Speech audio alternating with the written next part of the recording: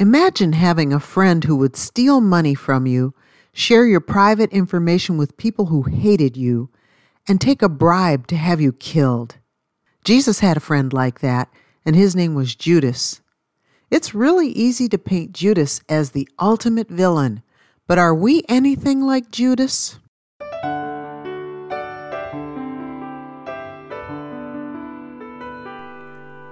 Thank you for joining Keep the Heart for today's podcast with Francie Taylor. Francie is an author, teacher, and conference speaker. Sharing lessons from the Word of God is her passion. Now, back to today's important study.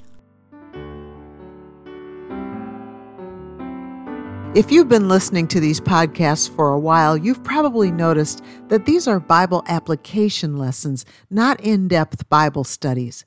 I encourage you to dive deeper into the Word and look up passages related to these verses we'll cover, and then study the context. The goal of these podcast episodes is to make Bible study meaningful, which, loosely translated, it just means this: let's learn it, and then let's apply it. I hope you're in the Word daily. It is our essential soul food. Judas Iscariot has always made me wonder, how could he have spent so much personal time with Jesus, listened to his sermons, observed the miracles he performed, experienced Christ's deep, abiding love, and still turn against him? Clearly, Jesus didn't mean that much to him. Could the same be said of us? How could we have more than one Bible, hear the preaching of the Word weekly, attend Bible studies, memorize Scripture, go to special services, and still live in any way we please? It's obviously more than what we do.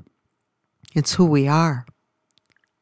When you study the lives of people from the Bible, you'll notice common characteristics that we may not want to admit having in ourselves. It's so much easier to point out the faults of others than it is to recognize the flaws in ourselves. Judas had certain traits that are common to those who are disregarding God. We'll consider 3 of those things about Judas, and this can also double as a personal examination, so be thinking of your own life as we cover these. First of all, Judas was a traitor. Luke 6:16 lists the disciples, and Judas is in the list, but he's number last of the 12. He's described like this: and Judas Iscariot, which was also the traitor. Judas wasn't a traitor, he was the traitor. He was the disciple who left the legacy of ultimate defector. While it was the worst form of desertion in history, we can't pretend that we don't have the same sin tendencies as Judas. A traitor can seem to be a very respectable person until they're exposed.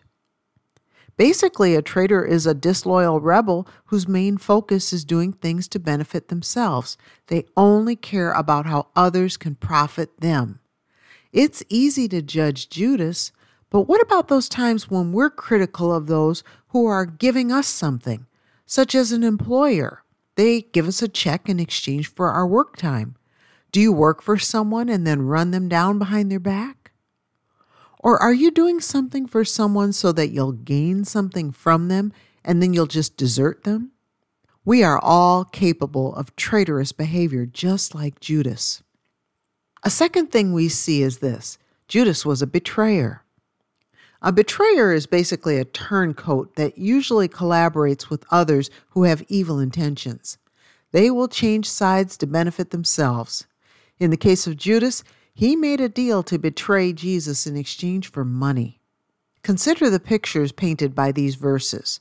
Matthew 26:14 through 15 tells us this: Then one of the 12, called Judas Iscariot, went unto the chief priests, and said unto them, What will ye give me, and I will deliver him unto you? And they covenanted with him for 30 pieces of silver. So basically the scenario is this: Judas knew that the chief priests wanted to kill Christ.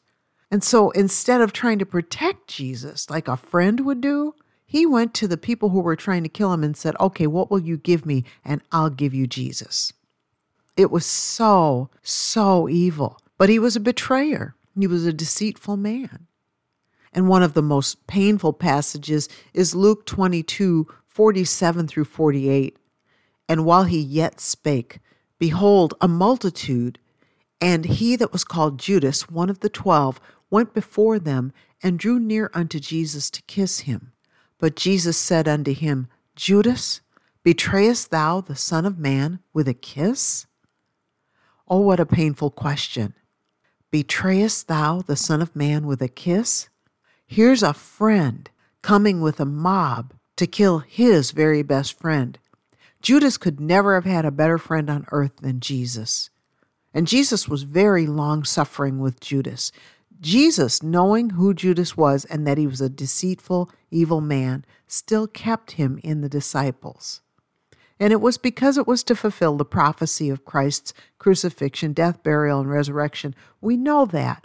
But at the same time, how hard it is to read that Judas walked up to Jesus after he betrayed him and tried to let the chief priests know, here's the man, the one that I'm going to kiss is the one you can take away.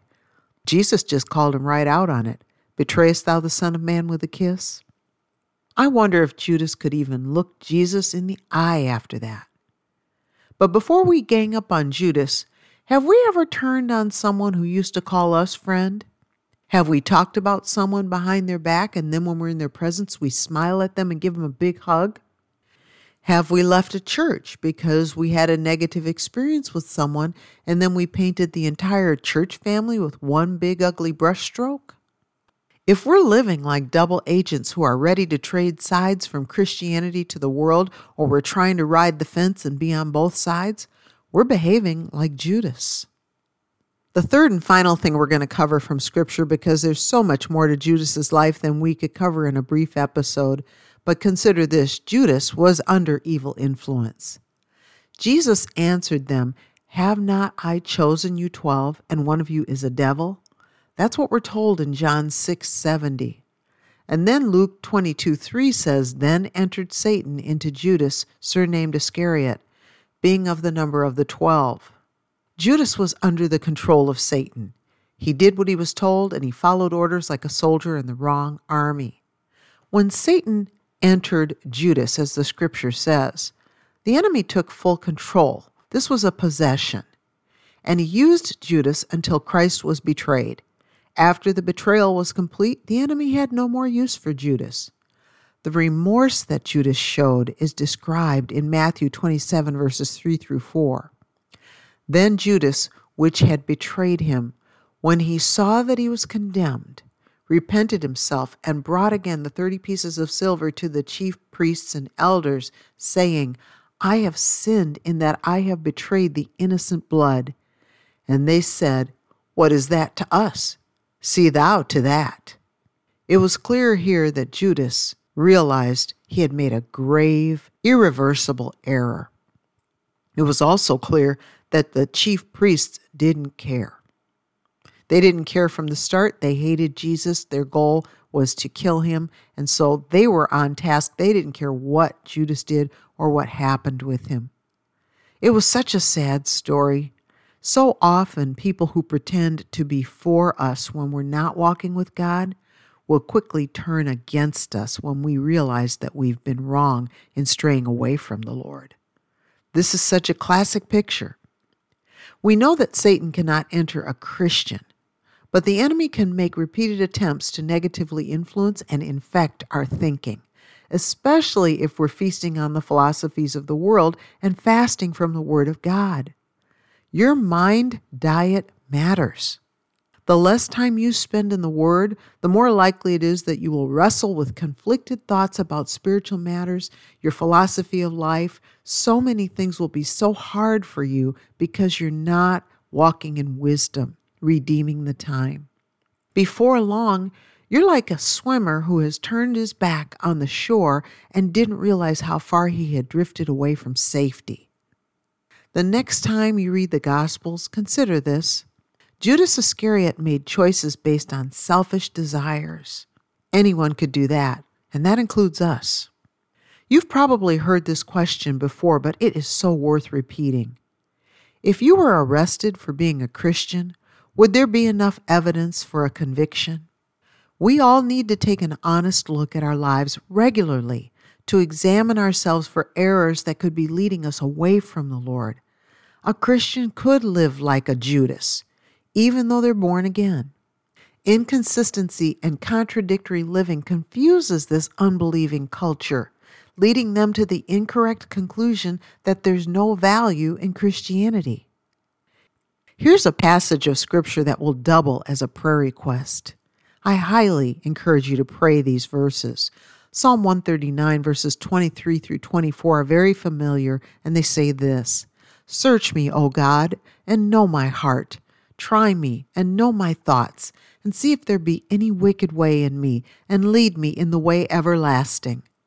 This not only makes a great daily prayer, but it makes a prayer that God will be happy to answer. You've been listening to Francie Taylor. For more from Francie, visit keeptheheart.com for devotionals, books, and the popular Bible study series, ICU, In Christ Unconditionally. ICU is flexible by design and encourages users to develop the habit of daily Bible study. Visit keeptheheart.com today. Thank you for listening.